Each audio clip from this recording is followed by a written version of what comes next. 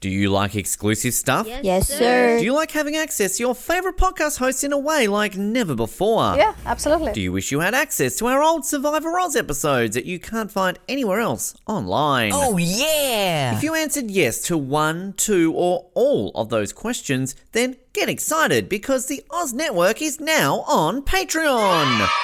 That's right, your favourite podcast has jumped on the Patreon bandwagon to enable a better listening experience for you, our listener. For more details, simply head to www.patreon.com/Oz Network, where you can sign up for as little as $3 a month. It'll be the best decision you make since that last bad one you made.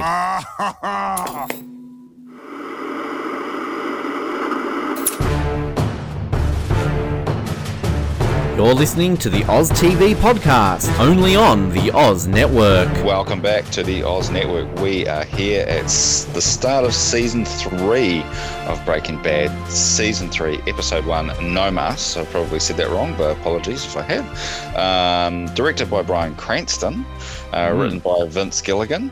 This episode first appeared in March 21st, 2010. So we've moved into past the noughties and into the teens. I don't know what you call that, but anyway, we've moved forward a decade as we head into Season 3, an all new season.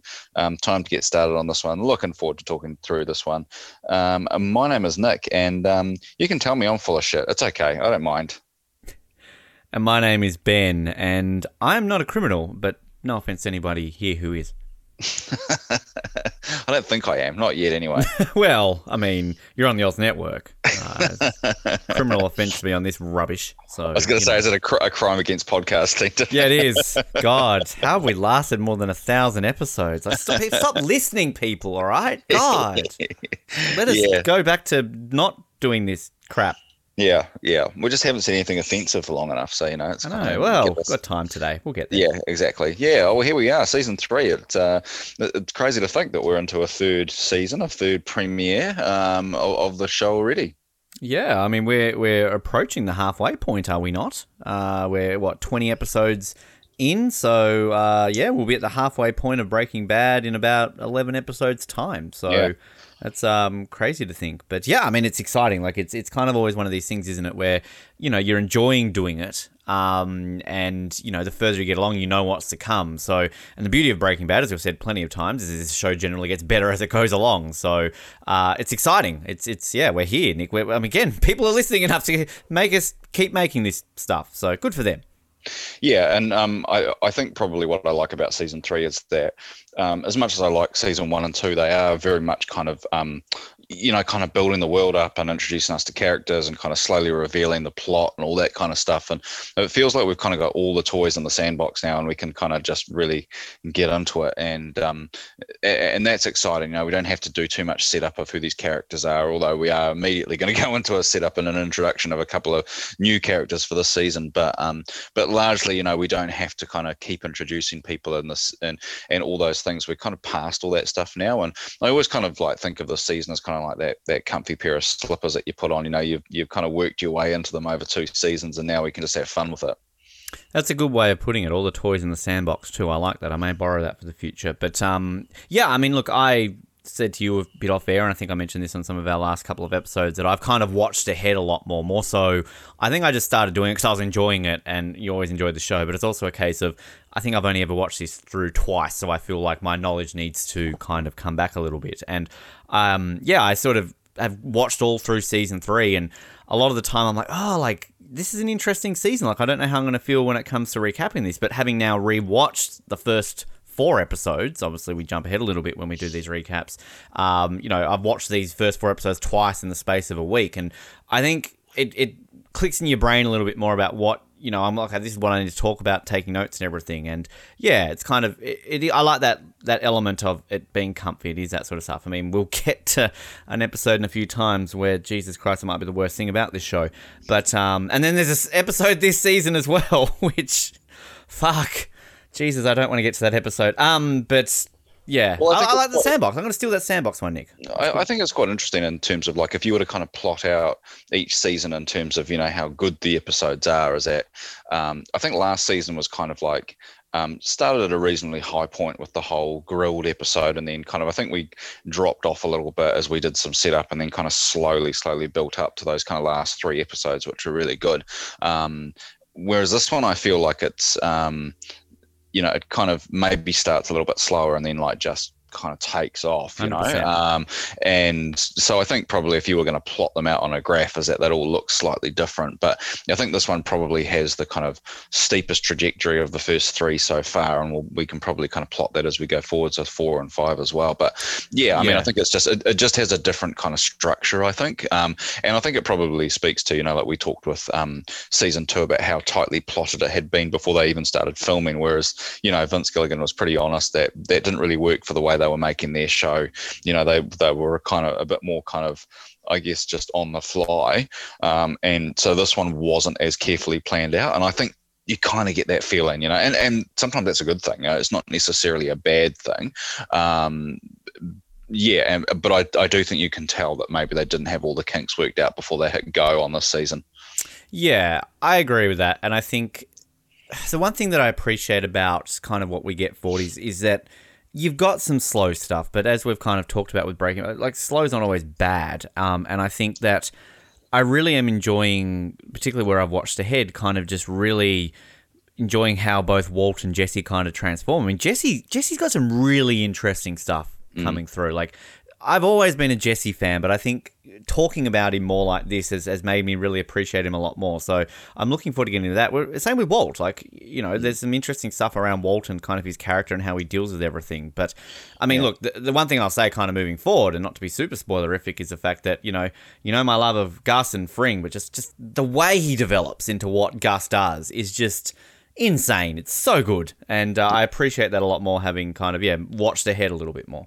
Yeah, absolutely. And you can, like Gus and Mike were characters, and even Saul were characters that we were introduced to at the kind of tail end of the last season, and now we get to kind of really build on them. And so I think it's kind of like, the last season didn't have a big cliffhanger. I don't think it was kind of like a bit of a definitive ending, but we kind of go into this season, and especially the first kind of 3 or 4 episodes are really kind of tidying up what happened at the end of last season, and then starting to build those new characters that we were introduced to last season. So and we kind of get a few kind of flashbacks to stuff that happened last season, kind of into this one. So they are very kind of tightly enmeshed together as well. But I do really like where they take a character like Gus. But we can probably get started on the actual episode, because it's an interesting start to the scene where we kind of, we've got this kind of cold open with really no information about what's going on. We're in kind of like this desert, which is supposed to be in Mexico, but it was filmed in Albuquerque. They kind of found just like this rundown kind of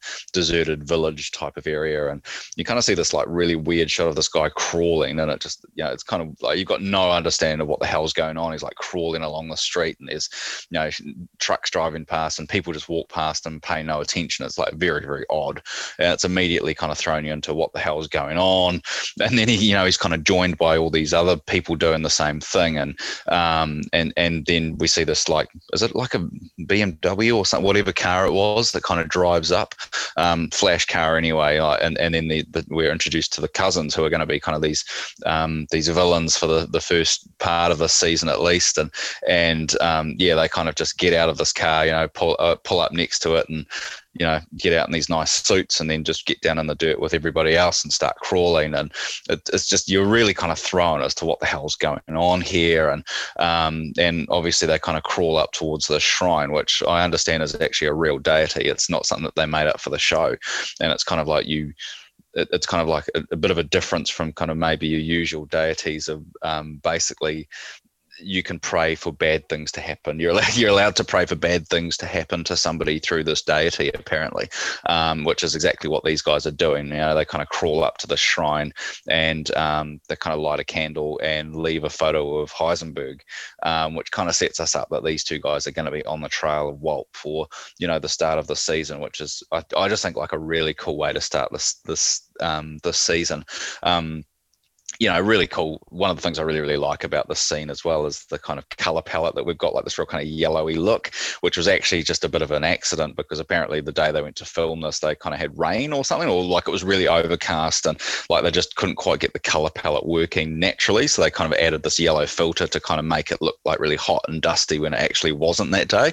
And then you've got these two actors who actually don't speak for the most part. It's a non-verbal performance, and one of them had some acting experience, but the other one is brand new. This is kind of the first time he's ever acted, and pretty amazing characters to kind of just walk on, especially with such little experience. So yeah, I love this opening scene. I think it's really good. It kind of sets us up, kind of makes you scratch your head at the start, but then you kind of get a bit of a feel that you get the basics here that basically these two guys are going to be after Walt. Which, I mean, I have to ask the question, is what is the significance of the crawling? Is that because this is what you do when you go to a deity, or is this just Yeah, I mean, I didn't really get that from the actual stuff I heard on the commentary. I think it was just like, yes, I suppose is the answer to your question without it being actually said. I'm going to take a guess that, yeah, that's kind of what they were going for there. Because it's weird, like you see kind of people just going about their everyday lives like this is normal. So, Yeah. I mean, that's the one thing that... But I love the way kind of when you first see the twins, they kind of look at each other like, okay, and then they just get down and start crawling. Yeah. But, I mean, Mexico, obviously, they have... the Day of the Dead festival is very famous. They have a lot of stuff around kind of morbid things, and I was lucky enough to see the Day of the Dead festival when I was there, and it's just epic. It's so epic the way they kind of embrace that. Nick, it's a Mercedes. Come on now, everyone knows it's a Mercedes. Sorry, Jesus, get it right. Not the car idea on the show, that's for sure.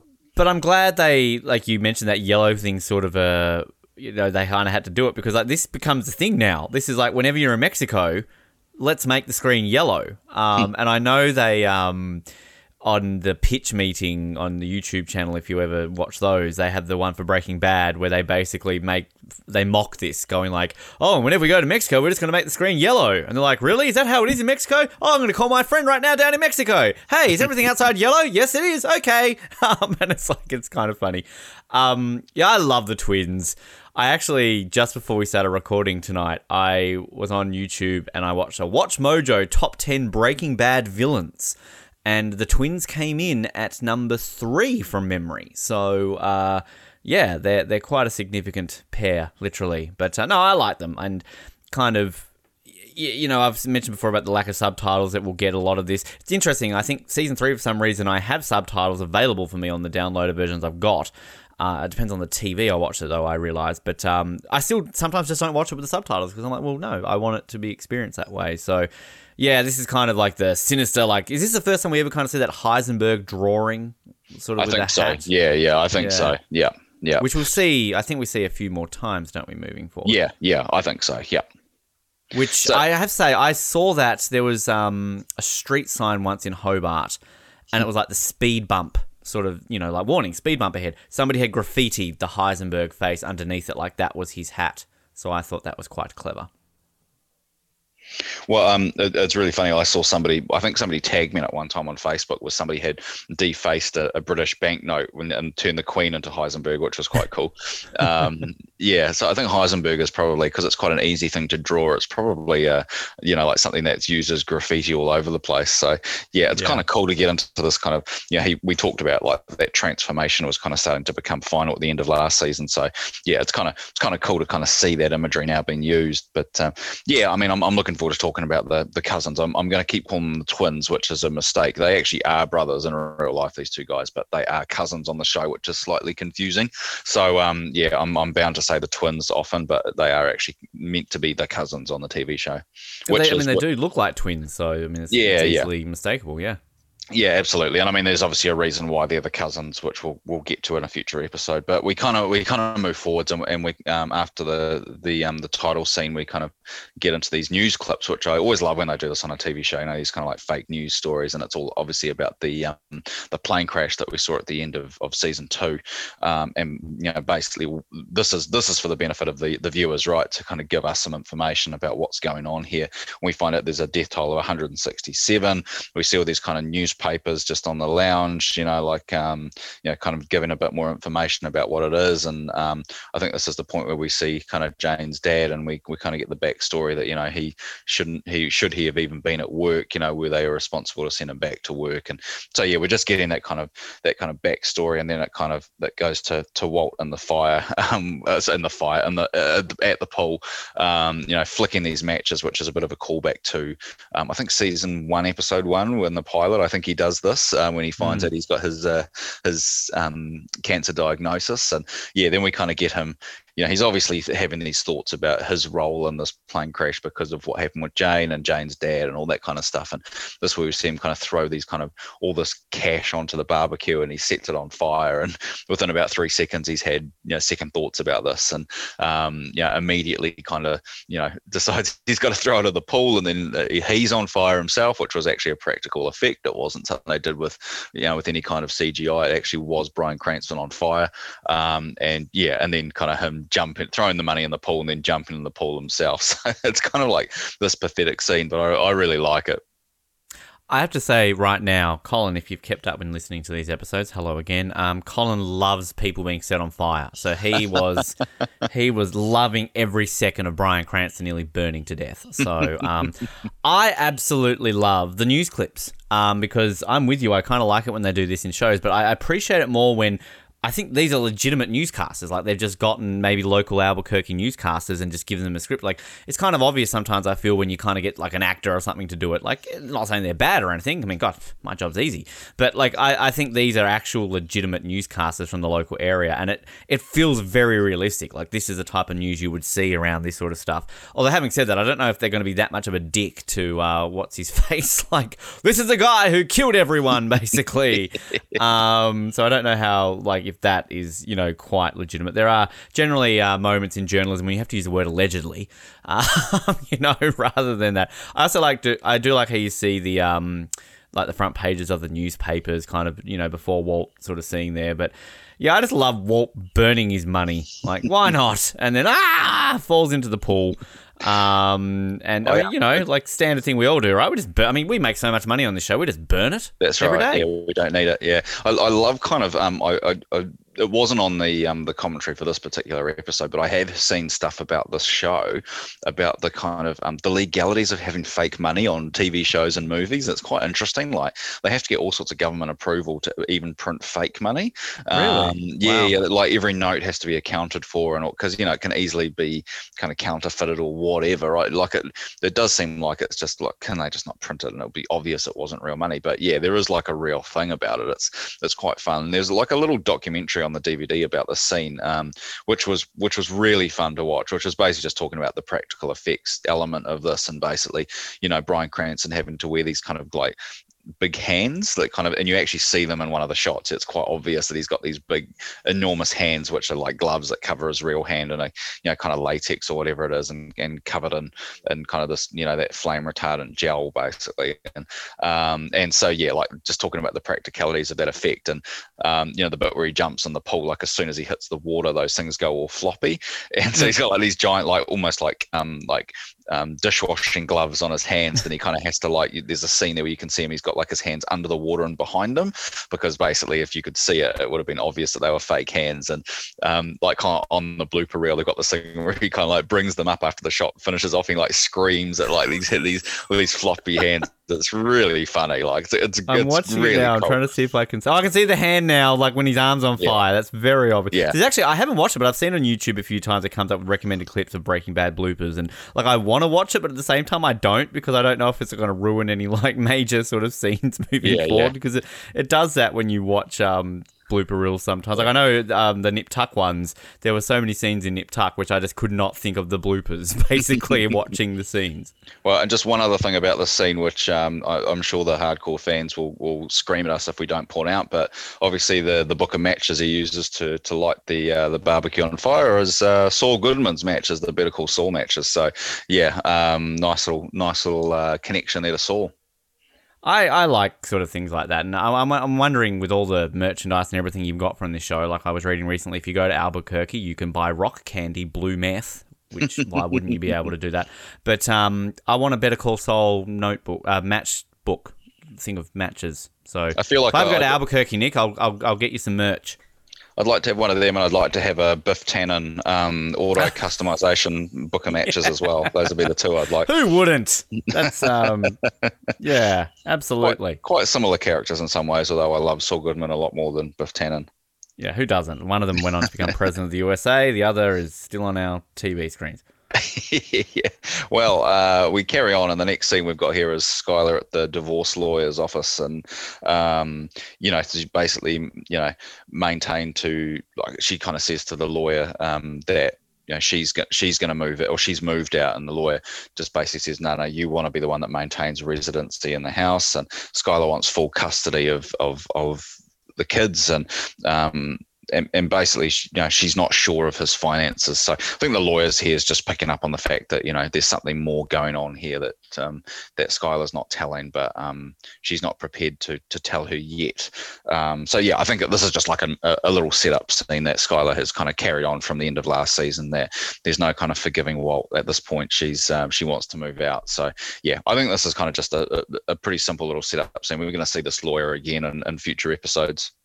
Which I mentioned last season, how there's just some random character that I don't know why I like her, but I just love this lawyer. I don't know why. Like, it's got nothing to do with anything, but for some reason, I just love the way this lawyer just handles Skylar. Like, particularly like sort of her last scene when we get her in a few episodes. Just, I don't know. I just like this lawyer character. It's just such a random character for me to like, but I just kind of like the way she deals with Skylar. But yeah, it's interesting because, I mean, this is really our first taste of Skylar, isn't it? Based on what sort of happened, with the big cliffhanger last season with her leaving Walt, or kicking Walt out, however you want to take it. But has Anna Gunn I swear her appearance just weirdly changes suddenly. Like, she kind of looks a bit different. I'm not trying to judge her or anything. It's just I've noticed kind of in this sort of rewatch forward that I don't know. Like, is it just me? Because, I know she gets a haircut eventually, but, I don't know if she looks a bit different to me. I think she probably, and whether it's a deliberate thing or not, but I think she just probably, in those first couple of seasons, was probably dressed and makeup was like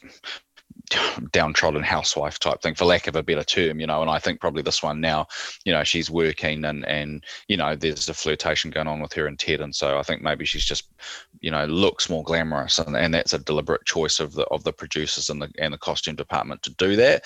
I would say nothing's left to chance on the show, so I'd be very surprised if it's an accident, but yeah, I agree, she definitely does look different going forwards on the show. Because we really just need this physical transformation between her and Ted, because why wouldn't that be important to us, right? Yes. Oh, we're going to get there. So yeah, we kind of don't have to, Nick. We can just stop. Like, yeah. And that's the end of Breaking Bad. We are no longer covering this because we just don't want to go there.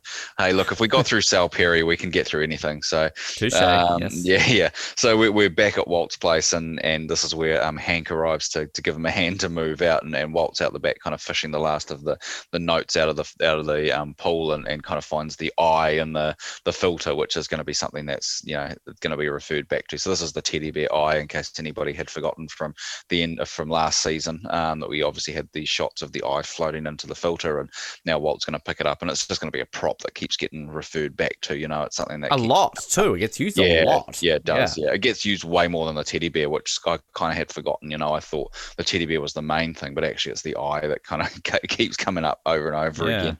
But like Hank comes to help him, and kind of talks about this is just a temporary thing. It's was there something about a managed retreat or something, and then you regroup, or whatever he says, like something along those lines.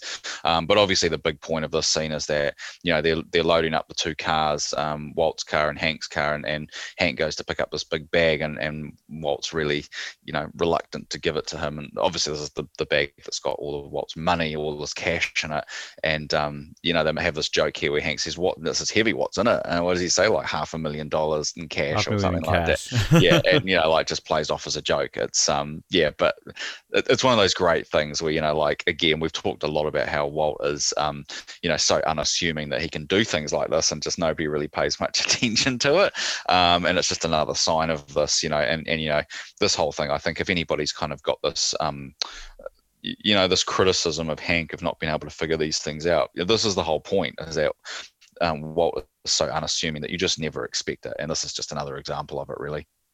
Yeah, I don't, like, it's kind of, you pointed out kind of almost this trope of, always Walt going to tell people? Oh, no, he's not. Like, I think this becomes the new one now, doesn't it? It's kind of like Hank's got Walt right in front of him, and Walt kind of makes a reference. Like, we get the famous one next season of the "you got me," like, that sort of thing. And it's kind of, it becomes a bit of a trope with it. And I'm not saying it's necessarily a bad thing. It's just kind of, it starts happening a lot more. But I do like that moment, the way it's just kind of so deadpan, like $500,000 in cash, and just kind of like stares at him, and then you just starts laughing at him. So, yeah, I mean, it's kind of, it's a little, one of these kind of little moments where, if this was the real life and they all live happily after, maybe they do live happily after, I don't know.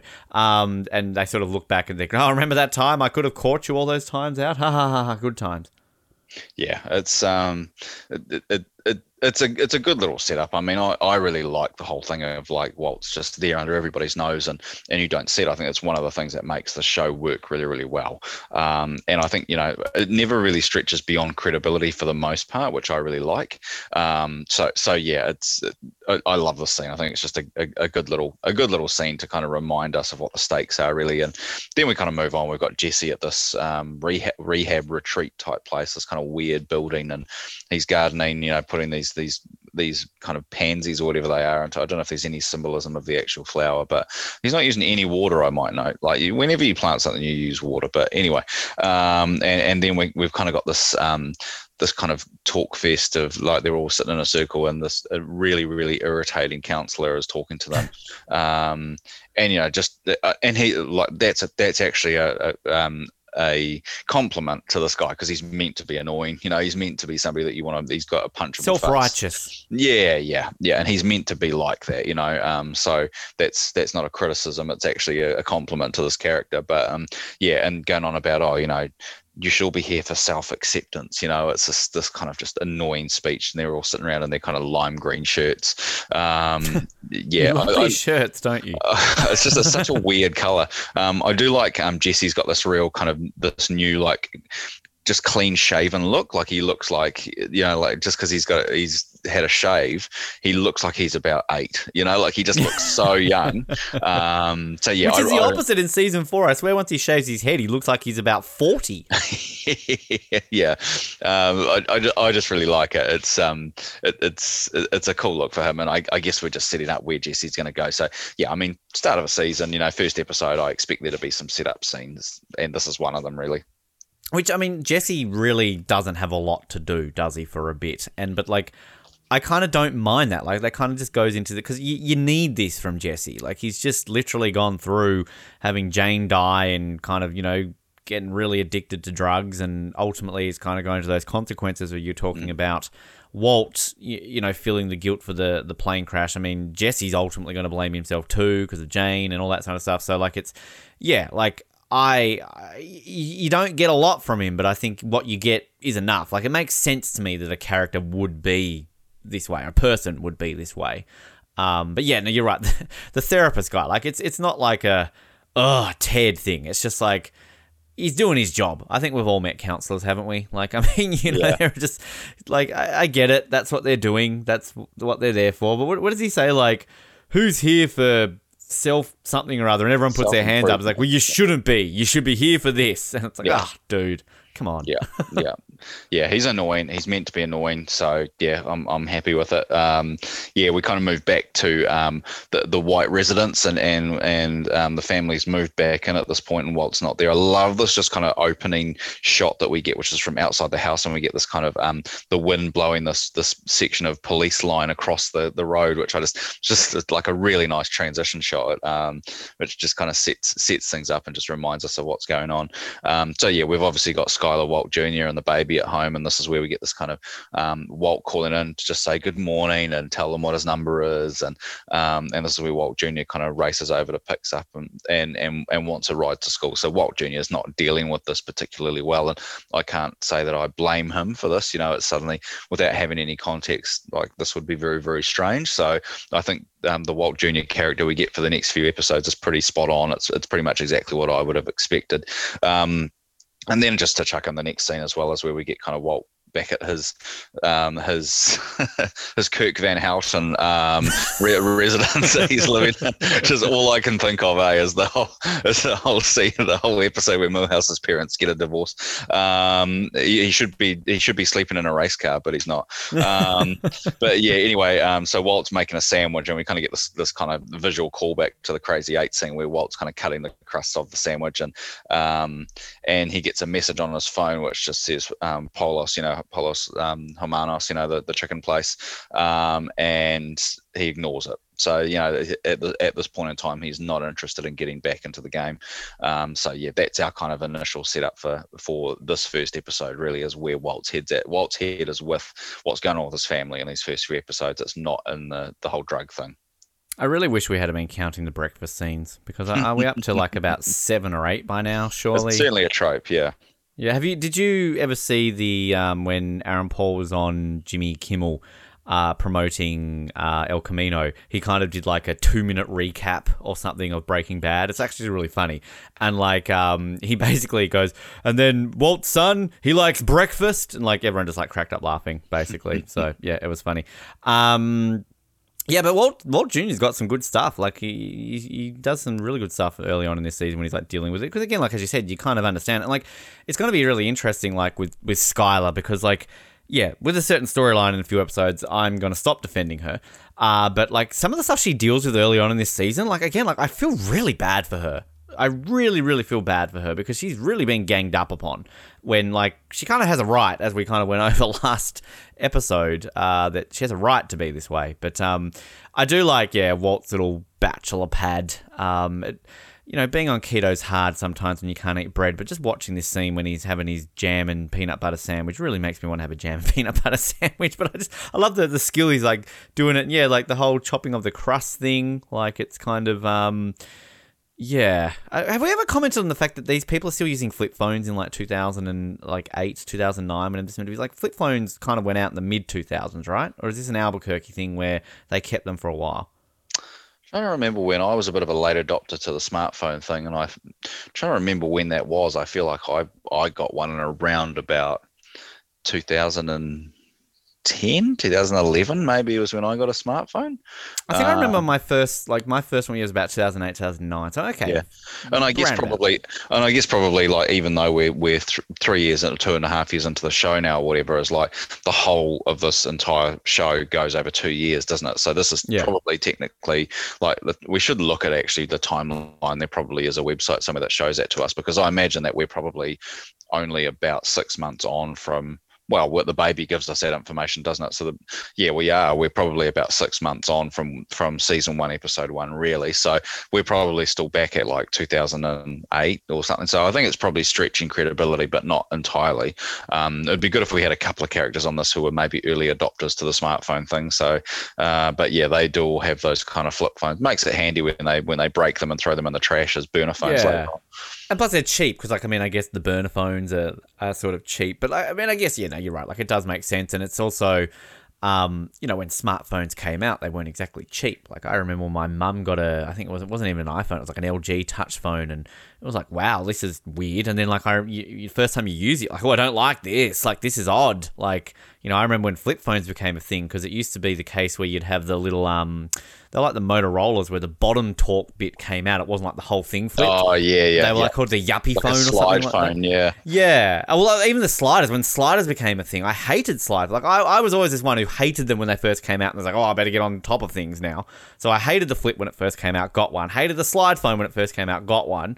Then didn't really like the touch screen at first, got one. And I mean, what's the next big innovation of phones, Nick? Are these those foldable phones that they're trying to take off? But those things are ridiculous. Smartphones stuck around for a while now, so maybe this is the way to go. Yeah, it definitely feels like, normally it's like that whole thing of, when you see movies about the future, it's like everything gets smaller and smaller, and like smartphones have been the thing that's, kind of bucked that trend, right, of things now getting bigger. It's always good to have small things sometimes. So I don't know what they're talking about. Yeah, absolutely. So, and just one of the things to point out is that we try and bring up what the episode title is all about, and obviously this one is No Mas. I'm probably saying that wrong, but basically that's Spanish translation of no more. And I guess this decision of Walt to not take that call or answer that request to go to Los Polos Hermanos is kind of him saying no more. He's not interested in being there at the moment. And I guess, spoiler alert, we get a episode later on the season called Mas, which obviously means more. So you can take what you want from that. We'll definitely get there when we get there. But move on to this next scene, which is a pretty funny one. I actually really enjoy it, which is in the school gymnasium, and they're kind of having this, like this feels quite real. Like if this had happened in real life, you'd had this kind of plane crash. This probably is the kind of thing that would have happened where all the school students have to gather in the auditorium and talk about their feelings, and and there's the guy who's like, oh, when this happens, we should all just get an automatic A or whatever it is. The girl who talks, the blonde girl who kind of who talks and kind of halfway through the scene, that's Bryan Cranston's daughter. Oh, really? So yeah, that's quite cool. And it was quite interesting listening to how they made this scene work, because they only had, I think they said they had like 200 or 300 extras, and so they had to keep kind of like moving them around the auditorium in order to kind of make sure that whenever they had a shot, everyone behind whoever was in shot there had a full crowd behind them, which was really interesting. So it was probably a bit more of a technical challenge making the scene than you might think, really. So yeah, I think it's a cool scene, and obviously kind of it centers around Walt, kind of like like this whole thing about what are the chances of this happening, and like it's such a low chance of this happening, and it could have been worse, it could have been so much worse, and goes on about these other plane crashes that have happened and more people have died, and kind of ends with him kind of going on about people move on, life goes on for everybody else, and it's just totally off the mark. Like he just is not reading the room, and I just think it's really, it's like kind of like morbid humor, but I find it really, really amusing. I appreciate how Taylor Cranston is credited as sad-faced girl. So, good for her in her role as sad-faced girl. Yeah, I love that kid who's like, yeah, in college, like, if your roommate kills themselves, you, like, get an automatic A, so I think we should do that. And then, like, I've actually been to a school assembly, or whatever they call them in the US, in America, and, like, to be in sort of a gymnasium thing, and it is pretty much exactly like this. It's crazy. Like, it's even in school, there's pomp and pageantry with America. It's fantastic. I love it. But yeah, I just love Walt. Like, yeah, Tenerife, 2 747s. Do you know how many people are on a 747? Like, this is crazy. This is only the 50th greatest disaster in the history of the world. And Tenerife, that's a true thing. If you don't know that, look it up. It's actually it was like two jumbo jets basically on this small island off the coast of Africa were stuck in fog. And then there was like miscommunication from the radio tower, and they smashed into each other, and quite horrific. But I love Carmen.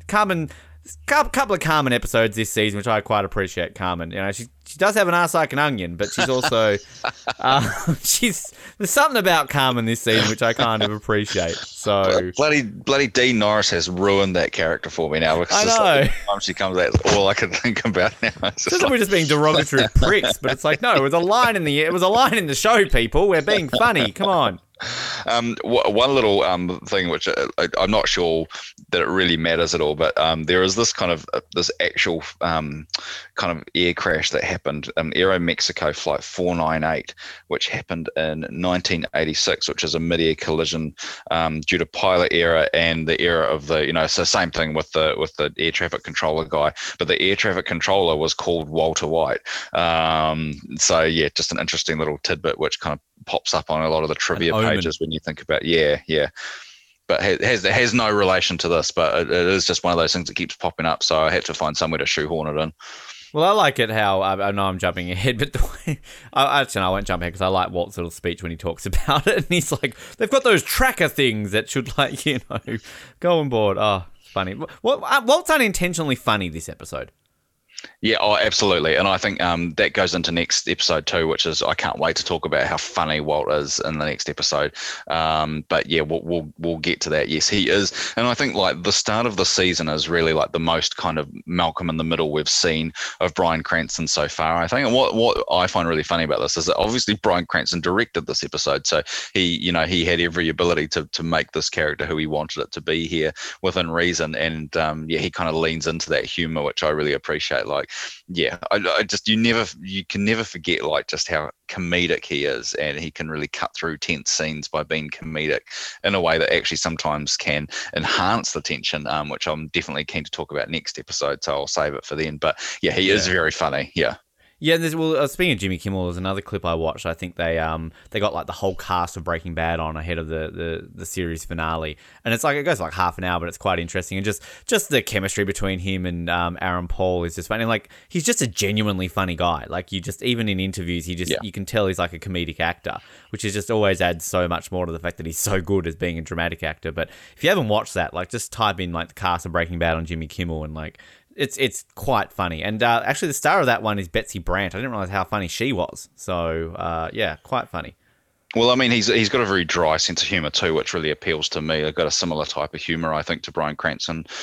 He might be one of those people that goes onto my dinner. You know, if you're having a dinner party, who could you invite? I might want to invite Bryan Cranston. Guess I've been bumped then.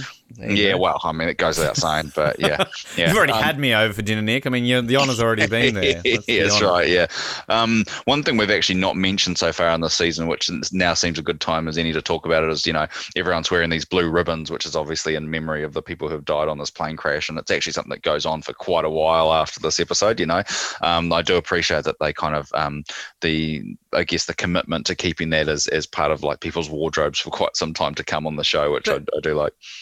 In all seriousness, I like that too, because like going back to the news reports, like it's something like, I mean, we all remember 9/11, and you remember these big tragedies that are a talking point for a long time, and I mean, you know, you live through Christchurch and kind of things like that. It's a talking point. And I remember Port Arthur. You had like the Port Arthur appeal and things that are going on. It's got ramifications in the real world for a long time. So I kind of like even just a little ribbon that they kind of have there. Like we joked on around 24 coverage. And Colin, if you're still listening, you'll laugh at this. Literally that season opens with a plane being blown up. You know, hundreds of people die. But within 2 hours, they've forgotten about that because a US political candidate is about to be shot. So who cares about the hundreds of people? This literal organization, which is there to stop terrorism, they're literally just forgotten about a couple hundred people got blown up in an airliner over in America. Now, if right now a plane got blown up over the US, blanket coverage, like 24/7, it's going to be all over the place, particularly if it was a bomb, right?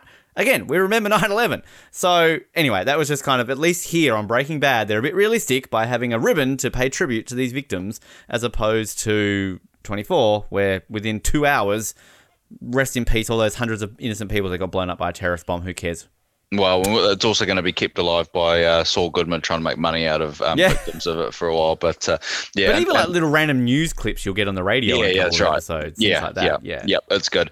And then we're back with the cousins who kind of drive up to this house in the middle of nowhere, looking very ominous and scary, and kind of just no words are said. They kind of just, you know, we've obviously got this man working on his truck, and his wife and daughter are there, and these guys just like drive up, walk up to this clothesline and change into less formal clothes, and just generally looking scary and ominous, and walk up to this little girl who's standing next to a goat, and they put the car keys over the goat's horn, and they walk off. So actually they weren't that scary at all, but yeah, I just love kind of, you know, like just really driving home how kind of scary these guys are. Yeah, me too. And it's kind of, again, it's just this setup, isn't it, with these guys, where you don't know what the point is, kind of just, you know, we see them crawling, then changing clothes, and just staring at a little girl, and then all of a sudden moving forward. And this is where they leave the keys, like, as well, on the goat's horn. Yeah, it's just kind of, which is kind of, you know, free Mercedes to all of our friends. So, yeah, which I think, do we not, we come back to this family, don't we? Or is it a different family? I'm thinking ahead. I know there's a certain family that we will have discovered in somewhere in Mexico, and I don't know if it's meant to be this family or not. Right, so, right. Yeah. And then we're back with Walt dropping Walt Jr. off at home. Walt Jr.'s very upset, and Marie's at the house, and Walt Jr. goes off, and is this where he calls her a bitch or whatever? And like, just yeah. Dinner scene, yeah, it's not quite, but it's No, nearby. right, yeah. So yeah, and I mean, I understand everyone's reaction in this scene. You know, like Walt Jr. is confused and annoyed. Skylar can't really explain it, and Marie's confused as well because she wants to know, and she kind of is trying to use Walt Jr. to get the information out of Skylar, but obviously Skylar's not gonna say anything. So this kind of frustration really feels, I can understand it. Yeah, and this is going back to my point where it's like I legitimately feel for Skylar because, again, she's being painted out to be the bitch as she's going to get called in this episode. But like she's not. She's got a reason to be. But like at the same time, you can understand the frustrations from someone like Walt Jr., who if this was your parents or anyone like that, you're going to kind of feel frustration if you don't know the truth. And he's, only meant to be like 15, 16. So kind of, it's understandable. And then, Marie's, I guess, trying to be not like the gossipy sister what happened, but we're still trying to be supportive. And again, I just want to formally apologise to everybody who listened to our first season where I'm bagging out Marie, because I'm really starting to love Marie. Like, I don't know what was wrong with me. Colin, you changed me. You one thing you said to me about not liking Marie, and all of a sudden I just appreciate Marie every time she's on screen right now. I don't know. There's some random shit with Marie to come. I forgot how random there's some storylines going forward in later episodes, but it's random, but it's kind of just silly Marie fun. Yeah, and I guess like the thing I keep saying about her is that she is this side character. She's a supporting character, so you're never really meant to care that much for her. She's supposed to enhance the characters of others, and I think she actually does a really good job of doing that. And I think that's one thing that the producers of the show are very clear on, is that they know who the spotlight should be on. They know just how much time to give to supporting characters in order for you to have a connection to them without distracting or feeling like you're going too far off the rails. And maybe with a couple of exceptions that we'll talk about in a few episodes time. But largely they get that mix just right. And so I mean, I don't really have any particular issues with Marie. I do have an issue with this bloody counselor again. So we're back with Jesse, and we're sitting around the campfire talking about Seriously, this. Sorry, can I really interrupt you here? Like, you mentioned it before, but like, don't you just want to punch this guy? Like, it's not even his personality. He's just got such a douchey look about him.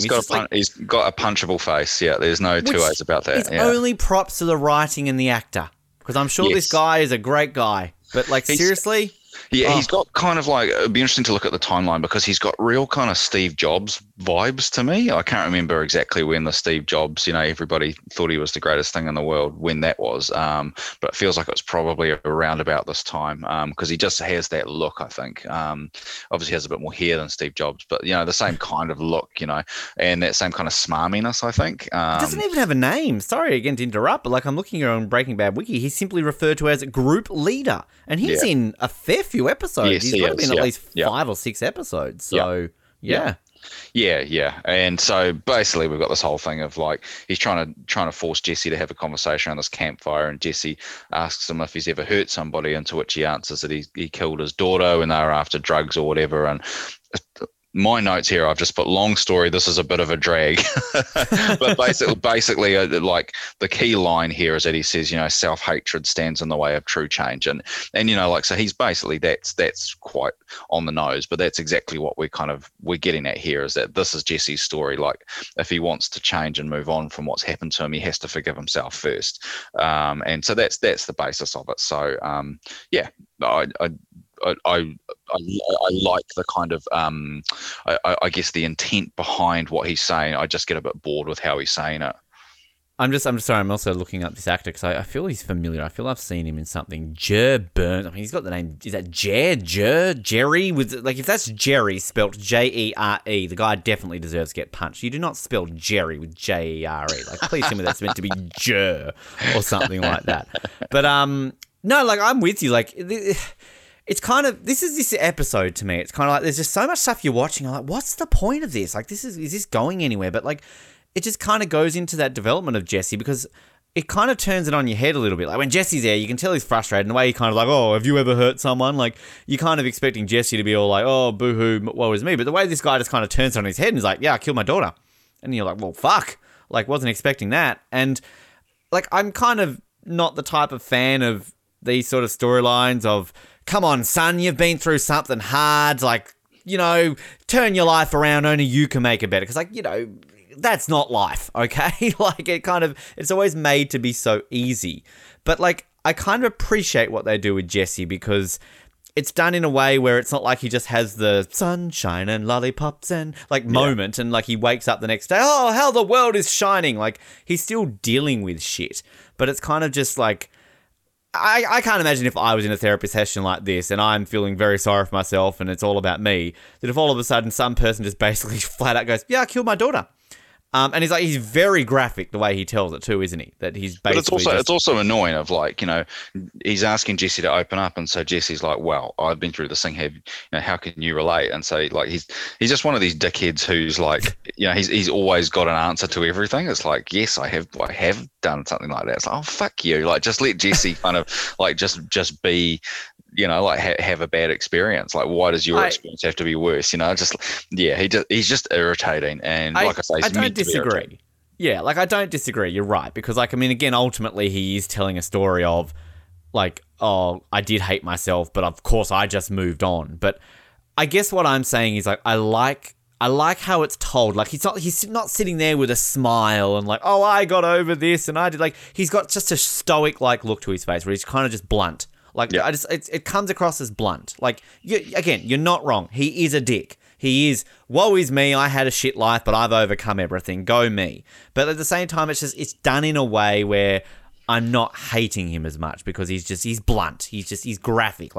Birthday, cocaine, drugs. It sounds like a Friday night in the Oz Network. But yeah, I don't know. I'm looking. He's just one of these bit actors. He's been in so many things. He was in Will and Grace, so I might have seen him there. He was in the reboot of the X-Files, so I might have seen him on that. Surely he's been in a Law and Order. Let's be honest, everyone has, but I actually can't see if he's been in maybe he's the one who hasn't been in Law and Order somewhere. But he looks like he'd be on Friends at some point too. I don't know. He just has that look about him. CSI. Well, yeah, Will and Grace is the closest. Yeah, maybe Friends. I can't see Friends here, but Grey's Anatomy. Nah, done. Nah, don't care about you anymore, mate. Sorry. Right, let's move on. We'll come back to this ticket, unfortunately, but yeah, and well, not unfortunately. I shouldn't say that. Like I say, the character's written in a certain way and acted well, and it's supposed to annoy me, and it does. So congratulations. But we kind of move on, and Walt's back. We're in Walt's apartment, and he's examining the eye, looking at the eye. And he hears a knock on the door and kind of drops the eye. No, he drops the eye, and then Skylar turns up. Sorry, get my things in order, but. Yeah, and anyway, Skylar turns up at the door and hands him the divorce papers, and this is a great scene. It kind of starts off with the divorce papers getting handed over, and Walt trying to start to explain everything, and Skylar just kind of cuts him off at the knees and is like, "You're a drug dealer," and it's great, because we don't have to beat around the bush anymore. This is and there's no way that he can get out of this. And so I love that she's going on about, what is it? Is it pot? Is it, no, it's worse than that. And basically he just says, it's methamphetamine. I'm not a dealer. I'm a manufacturer or whatever it is that he says. And basically this gives her leverage. So she basically says to him, that she'll stay quiet. And if he signs a divorce papers, so basically she's got a little bit of leverage over the situation, but I can't tell you what a relief it is to kind of have this knowledge out in the open now that he knows that she knows. We don't have to dance around this anymore. Everybody knows this. And yeah, so I'm really, really pleased. I think it's a great scene. It's good that we're at this point where this is out in the open. So yeah, I just love everything about this scene. Yeah, look, I will say it now, a possible nominee for a top 5, just because it is you mentioned it, I think, in the last episode about how it's so unassuming, you almost forget that it's in this episode. And even the fact that I'd watched this a week before I watched it again the other day, it's kind of, you forget that this is the scene where Skylar finds out because it's just done so subtly. It's kind of like what I'm trying to say about the douche nozzle jur guy that you want to punch. It's done in a way where it's you're not expecting it. Again, I always relate to Dexter, but I'm pretty sure, spoiler alert if you've not seen Dexter, but when Deb finds out that Dexter is a killer, it's done oh, dramatic, da-da-da, she's finally found out, oh my God. Whereas this, it's just literally you're a drug dealer. And then basically you think because he kind of denies it at first, right? And then all of a sudden he admits to it. And this should be a huge deal because he's coming clean to his wife that he's a drug dealer. So yeah, I'm with you. It's great, well acted. I don't think it will make the top 5. But like again, in terms of if you were to have a key important scene that is important to the story of Breaking Bad, then this is a scene that I feel does need to be in the top 5. But yeah, it's a big unassuming moment and very well done. Yeah, I think the thing too that I really like about it is Anna Gunn's acting in this scene. I think she's kind of got these tears welling up in her eyes, but she's not getting hysterical or losing the plot. She's kind of just like, oh my god, this is what it's come to, and I kind of like the desperation in Walt as well around like there's lots of different sides to this, and yeah, I think it is really interesting. Like I think the more we get into this in future episodes, you can see that maybe Skylar doesn't quite have the leverage that she thinks she does. But in this moment, I think it's really effective where she's basically saying, look, you sign the divorce papers and I'll keep quiet, but otherwise I'm going to tell Hank, and so I think that that's really, really effective in the moment. So yeah, great scene. I'm glad it's here. And like I've been saying, I think, you kind of get that thing of, how far can you stretch the credibility that Skylar doesn't know about Walt before it gets too much? And, like obviously we had that scene at the end of the last season and in the season finale where they have that confrontation, which is really great. And at that point, you pretty much assume that she knows, but she doesn't come out and say it. She kind of just says, he says, I'll tell you everything. She says, I don't want to know. And so here we've now kind of got the finalization of, now she has it. Kind of come out and says she knows, and he's confirmed it. So it's all on the table at this point. And it's just, for me, it's a big sigh of relief because I think we've passed the point of wanting to dance around Skylar not knowing. I think we want that stuff out in the open. I think it makes the show moving forwards a lot easier with Skylar having that information. I think, yeah, it's good for the show, I think. Which, I mean, is kind of ironic. Again, I always misuse that word, so people please tune in and message in and tell me off for it. But like how we sort of brought up the fact that like that was the trope of, is she going to find out? Is Walt going to be found out? And this is the episode where he does get found out. And now the new one is literally just going to be Hank always, Walt's right there and kind of dropping references to him. So kind of from one to the other. But yeah, like, you're right. And like, and the point you made there too, like 100% right, where again, on paper, it's like, well, she knows now, so she can blackmail him, she can do whatever she wants. But again, it's not going to be that easy. And I like that. I like kind of the way this is played. That basically you think on paper, again, she should be able to just go to the cops right now, but it's not that simple. So, and that's one of the beauties of having somebody like Saul on the show, which we're going to get to in future episodes. So yeah, that he's going to make sure that we're able to leverage in different ways, which is cool. But move on to this next scene, which is Jesse kind of checking out of the rehab, gets picked up by Walt, and they kind of go back to Walt's new pad, and basically it's just like, Walt saying, oh yeah, Saul's got your money, you can go get your money, type of thing. So if there was any lingering kind of questions or tension that wasn't going to get his money, then that's all going to be sorted out. That's not going to be a problem here. And they talk about the plane crash. We had that kind of moment where Jesse gets in the car and there's the windscreen smashed up that Walt hasn't had fixed yet, which is going to be a point in the next episode. And you kind of get this thing of like Jesse talking about that Jane's dad was behind what happened with the crash, in case there was any lingering doubts about that they know, and so yeah, and Jesse admitting he's the bad guy. And I think like we've talked a little bit about how Walt through the first couple of seasons has kind of teetered on the brink, or at least we've thought as viewers that he's teetered on the brink of telling somebody about what he's up to. And I think that might start to get replaced with him teetering on the brink of telling Jesse about what happened to Jane. That is something that will kind of come up, I think, in future episodes. If you think there's going to be moments where he's about to tell Jesse, and then ultimately doesn't, so I think that's an interesting little dynamic that we're going to see between these two guys over the coming episodes. But I do like that, this is one of those kind of rare moments where these guys aren't at each other's throats, like they're actually calm and they seem to be on friendly terms, which is quite nice.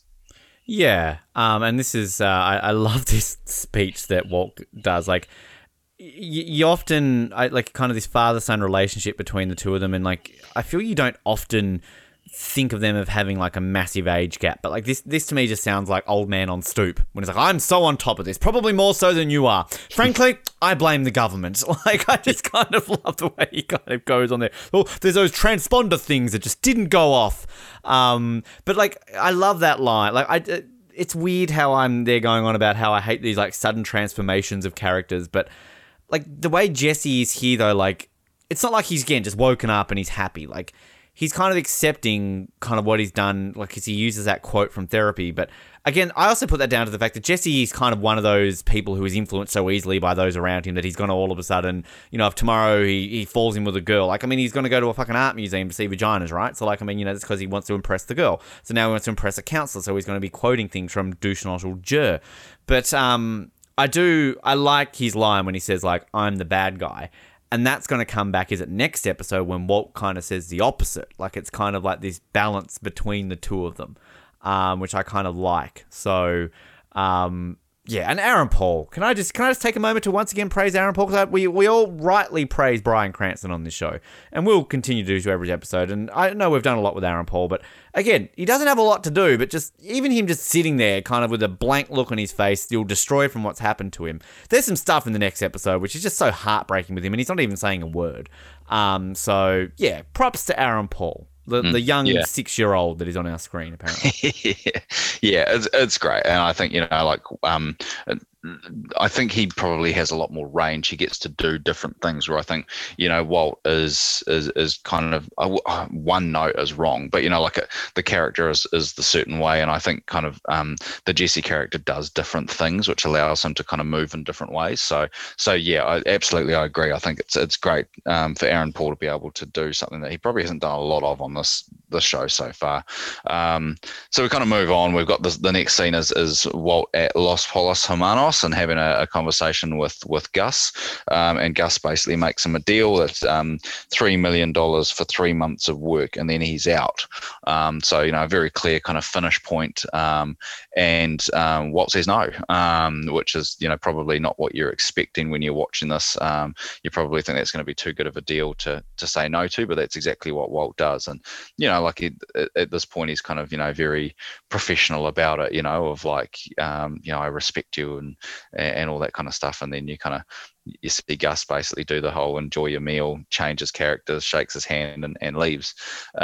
So yeah, I think it's just kind of setting us up again for, as I said earlier, no mask, no more, is what we're dealing with here at this point in Walt's journey. True story. I was actually offered $3 million for being on Rob Has a Podcast for 3 months of my time, but I also said no. I'm very loyal to this podcast, so just you're welcome. But again, this is where I love Gus, because like I just love just the way he is. You know, he just sits down, so calm, $3 million for your time, and then basically gets up and just walks off. Like, you know, no reaction, no nothing. Just so good. Giancarlo Esposito, what a man. But this is also like my opening line, the way Walt's basically like, you know, I'm not a criminal, and no offense to anybody here who is. And like just kind of the look that Gus has got on his face. But even like his reaction when he's like, $3 million? And he's just basically like, no, like I'm not going to do it. So, yeah, I'd love to be at a filming of this scene, like just two kind of guys just are so calm and just, you know, like even just the way he gets up and shakes his hand and walks off. So, yeah, so good. Yeah, and you know, I think it kind of just speaks to, you know, the kind of character that Gus is portraying, you know, as this guy who is very able to kind of blend in with the background. You know, that is the kind of character he is. So it really just plays to that. I think it's really, really good. And so, yeah, I mean, it is really interesting to me to see where Walt is in this journey at the moment, that he, you know, that whole line about, you know, I don't want to be a criminal. Like he's still in denial about what he's done, you know, and that's the thing about Walt is that he literally killed people. Like, yeah. And I mean, that whole thing I go back to that in my little book that I've got, the Breaking Bad book, and they asked Vince Gilligan to kind of give a 1-sentence description of each of these characters, and the one he uses for Walt is, you know, he's a great meth cook, but he's an even better liar, and he doesn't lie as well as he does to anybody. You know, himself is the one he lies to the most, you know, and this is a good example of that. Like he's lying to himself right here, that, you know, I'm not a criminal. It's like, well, you are. I'm not a crook. Yeah, yeah. I never thought of Walter White and Richard Nixon in the same thoughts before, but it's not entirely out of the ballpark, that's for sure. It's actually hilarious that one of the season 4 episodes I just watched, there is a Richard Nixon quote basically between Skylar and Walt. So maybe that's why I'm thinking of I'm not a crook. Right. Yeah. And so then we move on to our final scene of the episode, and it's a doozy. So basically, we're on this truck which is smuggling Mexicans across the border, and they're kind of all in the back of this what's supposed to look like a farm truck with, they're all covered by hay. So all these guys are just sitting in the back of this truck, and you see this real chatty young guy kind of talking to them, and won't shut up basically, and nobody else is talking. He's just like talking directly to the cousins, and then he kind of looks down at their boots and is like, oh, those are great boots, and he sees the skulls. And I've done a little bit of research, and I can't kind of make an educated decision one way or the other if it's supposed to just be the sign of the cartel, because it appears that when you talk to some people it seems like it is, and other people say it isn't. But I think from the show's perspective, I think that's what it's meant to tell us, right, is that by looking at those skulls on the boots, that is the sign that they are part of the cartel. I think is kind of what we're going for there. But anyway, that kind of shuts him up, and he doesn't say anything else after that. And then the next thing we're kind of seeing is the kind of wide shot of this truck, and you hear gunshots from inside the truck, and the kind of truck comes to a stop, and he goes and looks, the truck driver goes and looks out the back, and kind of everybody's been shot, and the cousins then emerge and shoot him. And I love the kind of like they shoot him and he kind of tries to make a getaway, and then they shoot him again. It's pretty brutal, like very cold.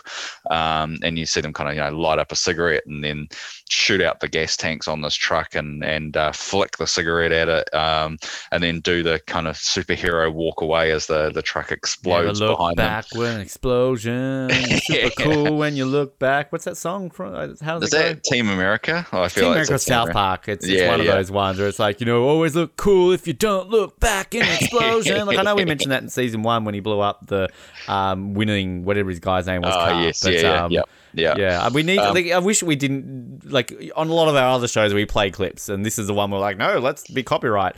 But I wish we could play that out because that's a great song.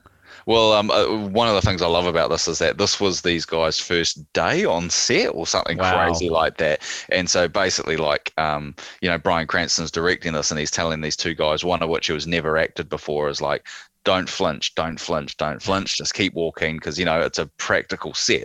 They really blew up a truck, so it's not like this was done with CGI. And when you look at it, they're not that far away from that truck when it explodes, but they do not flinch. It's amazing. Like they just absolutely just keep walking like gangsters that they are. It's fantastic. And then also you just see that apparently he said after they said cut, he's like, that shoe just flew right in front of me. And you can see it in the shot. You can actually see debris flying in front of them. And then also the other cool thing I love about it is that Bryan Cranston was take a few steps away, and after the explosion, take a drag on that cigarette, which is exactly what he does. And it's so gangster. It's I think the way he describes it in this little documentary on the Blu-ray was basically it's just these two guys out for a walk in the park. They're just acting like nothing else is going on. It's so cool. It is just such a great capper on this episode. And I just love the story behind it, that it is a real practical kind of shot with these two guys, one of which is completely green. And what an amazing performance for people that don't speak to be able to just drop that kind of performance right off the bat like that. I just also wanted to drop some trivia in here as well. True story, the truck driver and the kid in the truck, actually also Bryan Cranston's daughters. So the things you learn with a bit of research. Yeah. I mean, it's his whole family. It's a family affair for Bryan Cranston. Well, if you're going to be the director, you might as well get everybody in there. One of them gets to speak and the other ones get shot and exploded. Yeah. Yep. That's it. I mean, look, again, this is I won't make the top 5. This season's got enough of those, but I mean, it's a fantastic shot. And this is honestly, I think, one of those ones that you do remember. This is one of those kind of sequences that you do. And just the way it's shot, that's the bit when he goes up to the truck driver and it's kind of such a long shot. And you kind of just got that sound effect from the distance. If you were really in the desert and you hear that kind of, gunshot, it's so epic the way it's done. And it kind of makes me happy that one of these guys never acted, because it's just so good. I mean, there's not that you're doing a lot of acting, but I mean, at the same time, they are acting by not saying anything and kind of looking like these badasses. I mean, for God's sakes, if I'm having to walk away from a truck exploding, I'm shitting myself. Like, I mean, I'm sure even Meryl Streep, well, not Meryl Streep's amazing, but other people would probably shit themselves with that explosion going on. But, yeah, it's epic. Like, it's such a great scene. And again, like, we've talked up these villains in this show. Like, we're talking up Gus, and we've seen nothing of Gus right now. I'm probably spoiling it for Colin and all our first time. This is like, what are you talking about? This guy's just a nice chicken chop man. Like, why is he such a badass? Like, this is maybe the most badass thing we've seen from any villain in this show. I mean, Crazy 8 didn't really do much. I mean, still a great villain. Obviously, Tuco did a few things, but I mean, these guys literally just murdered a truck full of people sneaking over the border. Poor old Gummy Sam running away, and then just blow it up and burn it and walk off without even looking behind them. I mean, that is just pure badassery. So, yeah, it's epic. It's a great way to end this episode.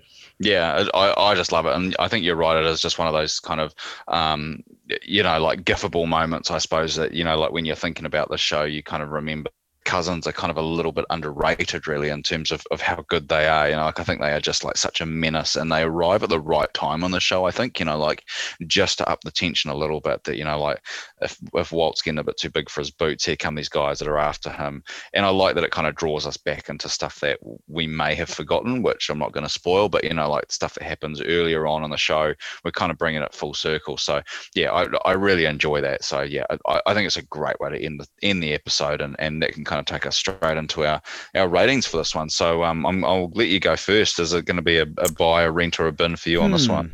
Look, I'll be absolutely honest with you. I went into this thinking I was going to rent this episode, but I think talking about it has made me buy it, because in talking it out and realizing what's in this episode, it's not a rentable. Like, this is a good episode. The one thing I'll say with it, though, is that it's not an episode that in a season's time I'm going to go, oh, that, like, maybe the blowing up scene at the end, yes. But, like, I also feel like this is kind of, it's a good, forgettable episode, if that makes sense. And kind of, I feel we've got this bit of a trend in the last 2 seasons where the premiere episode has, not been super amazing. So I'm going to buy it, and I'll give my rating where I'm ranking it in just a second. I won't steal your thunder. Yeah, well, I mean, it's a buy for me too, and I actually probably am a little bit higher on this episode than you are. I think, obviously, the scene that we've just talked through is amazing, but I think also just the importance of Skylar having all the information now about what Walt's been up to, I think it makes it an important episode that you want to see, because you get some important information. And I think probably just it's one of those ones where I think if you're somebody that digs into kind of commentaries and behind-the-scenes stuff, there's lots of interesting stuff about how they made this particular episode that makes it a fun one to watch. So yeah, I probably enjoy it more than most, just because I'm a little bit geeky and have gotten into some of the nitty gritty of this episode more. So you're basically calling me dumb, Nick. Thanks a lot, Nick. Just because I'm dumb and I can't do extra things. I get it. I thought I was fancy this week because I worked out how to put subtitles on. I could understand what Bryan Cranston's daughter was saying, but no, because I don't read the book and listen to the commentaries. All right. Yeah. Well, I bought that Steel book and bought these books for a reason. I better actually put it into use. So anyway. You're saying then that I'm the smart one on our 24 recaps because I've got the official guide. Suck it, Colin. Yeah, I'm absolutely saying that. Absolutely. I can read, Colin. The joke on 007 isn't funny anymore. It's different on the Oz Network. But I've got this at number 9, which is, it's actually sandwiched between the last 2 episodes from season 2. I had Phoenix above it at number 8 and ABQ underneath it at 10. So I've kind of got it in between those two. So wow. Yeah, and it's sitting in my top 10 at the moment. It's I'd say it's not going to stay there. But yeah, I really like this episode. I think it's great. Interesting. You and I have been very close on our episodes, and this is going to be the biggest discrepancy. I've got this at 17th. This is my lowest buy. So, yeah, wow. This is our first time we've really been very different on that one. And I'm actually looking at the Ringer, ringer.com, Breaking Bad episodes ranking. They've also got this quite low too, actually. They've got this as 54th out of 62 episodes. Wow. So, yeah. So this is the 8th, the 9th worst episode according to the Ringer. So very interesting. Oh, that is interesting.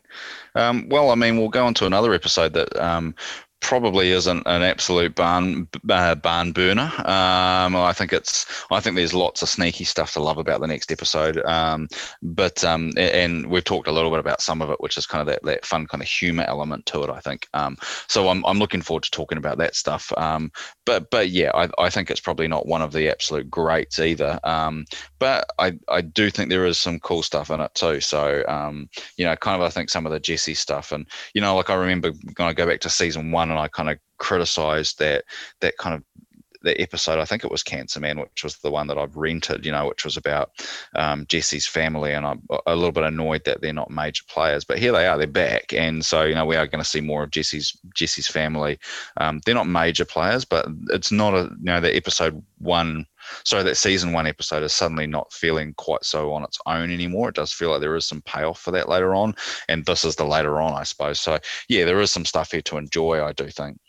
I love again, as I keep saying, just as a fan of Jesse, I'm just appreciating more and more and more. So I like the Jesse stuff, but we've talked a lot about how this show doesn't use well-known songs. Next episode, we get I'll leave it at that, shall I? But yeah.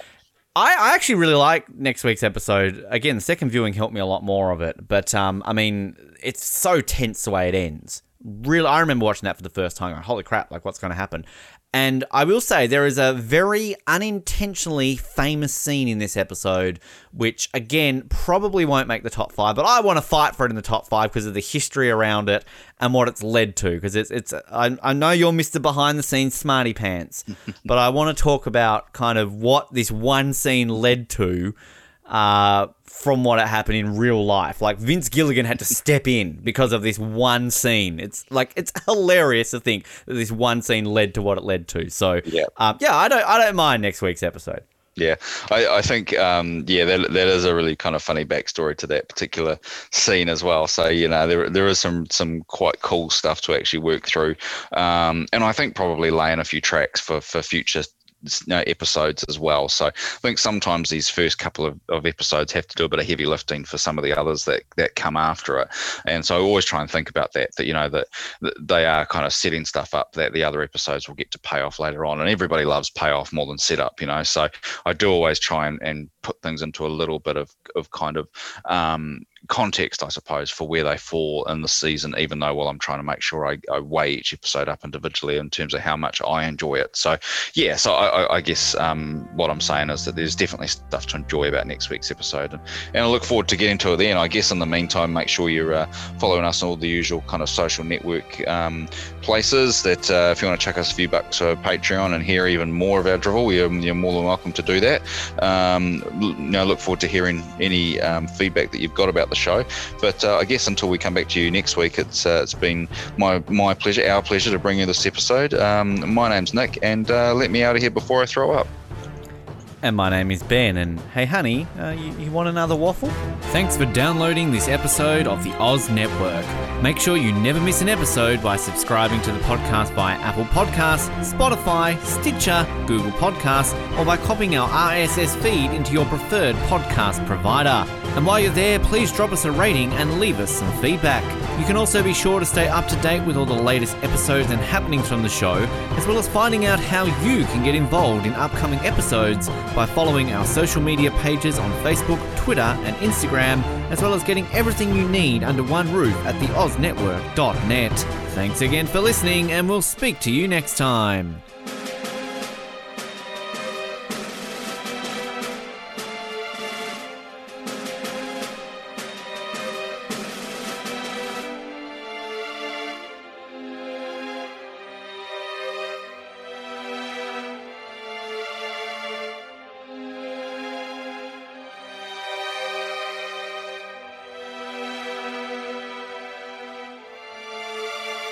Do you like exclusive stuff? Yes, sir. Do you like having access to your favourite podcast hosts in a way like never before? Yeah, absolutely. Do you wish you had access to our old Survivor Oz episodes that you can't find anywhere else online? Oh, yeah! If you answered yes to 1, 2, or all of those questions, then get excited because the Oz Network is now on Patreon. That's right, your favourite podcast has jumped on the Patreon bandwagon to enable a better listening experience for you, our listener. For more details, simply head to www.patreon.com/OzNetwork, where you can sign up for as little as $3 a month.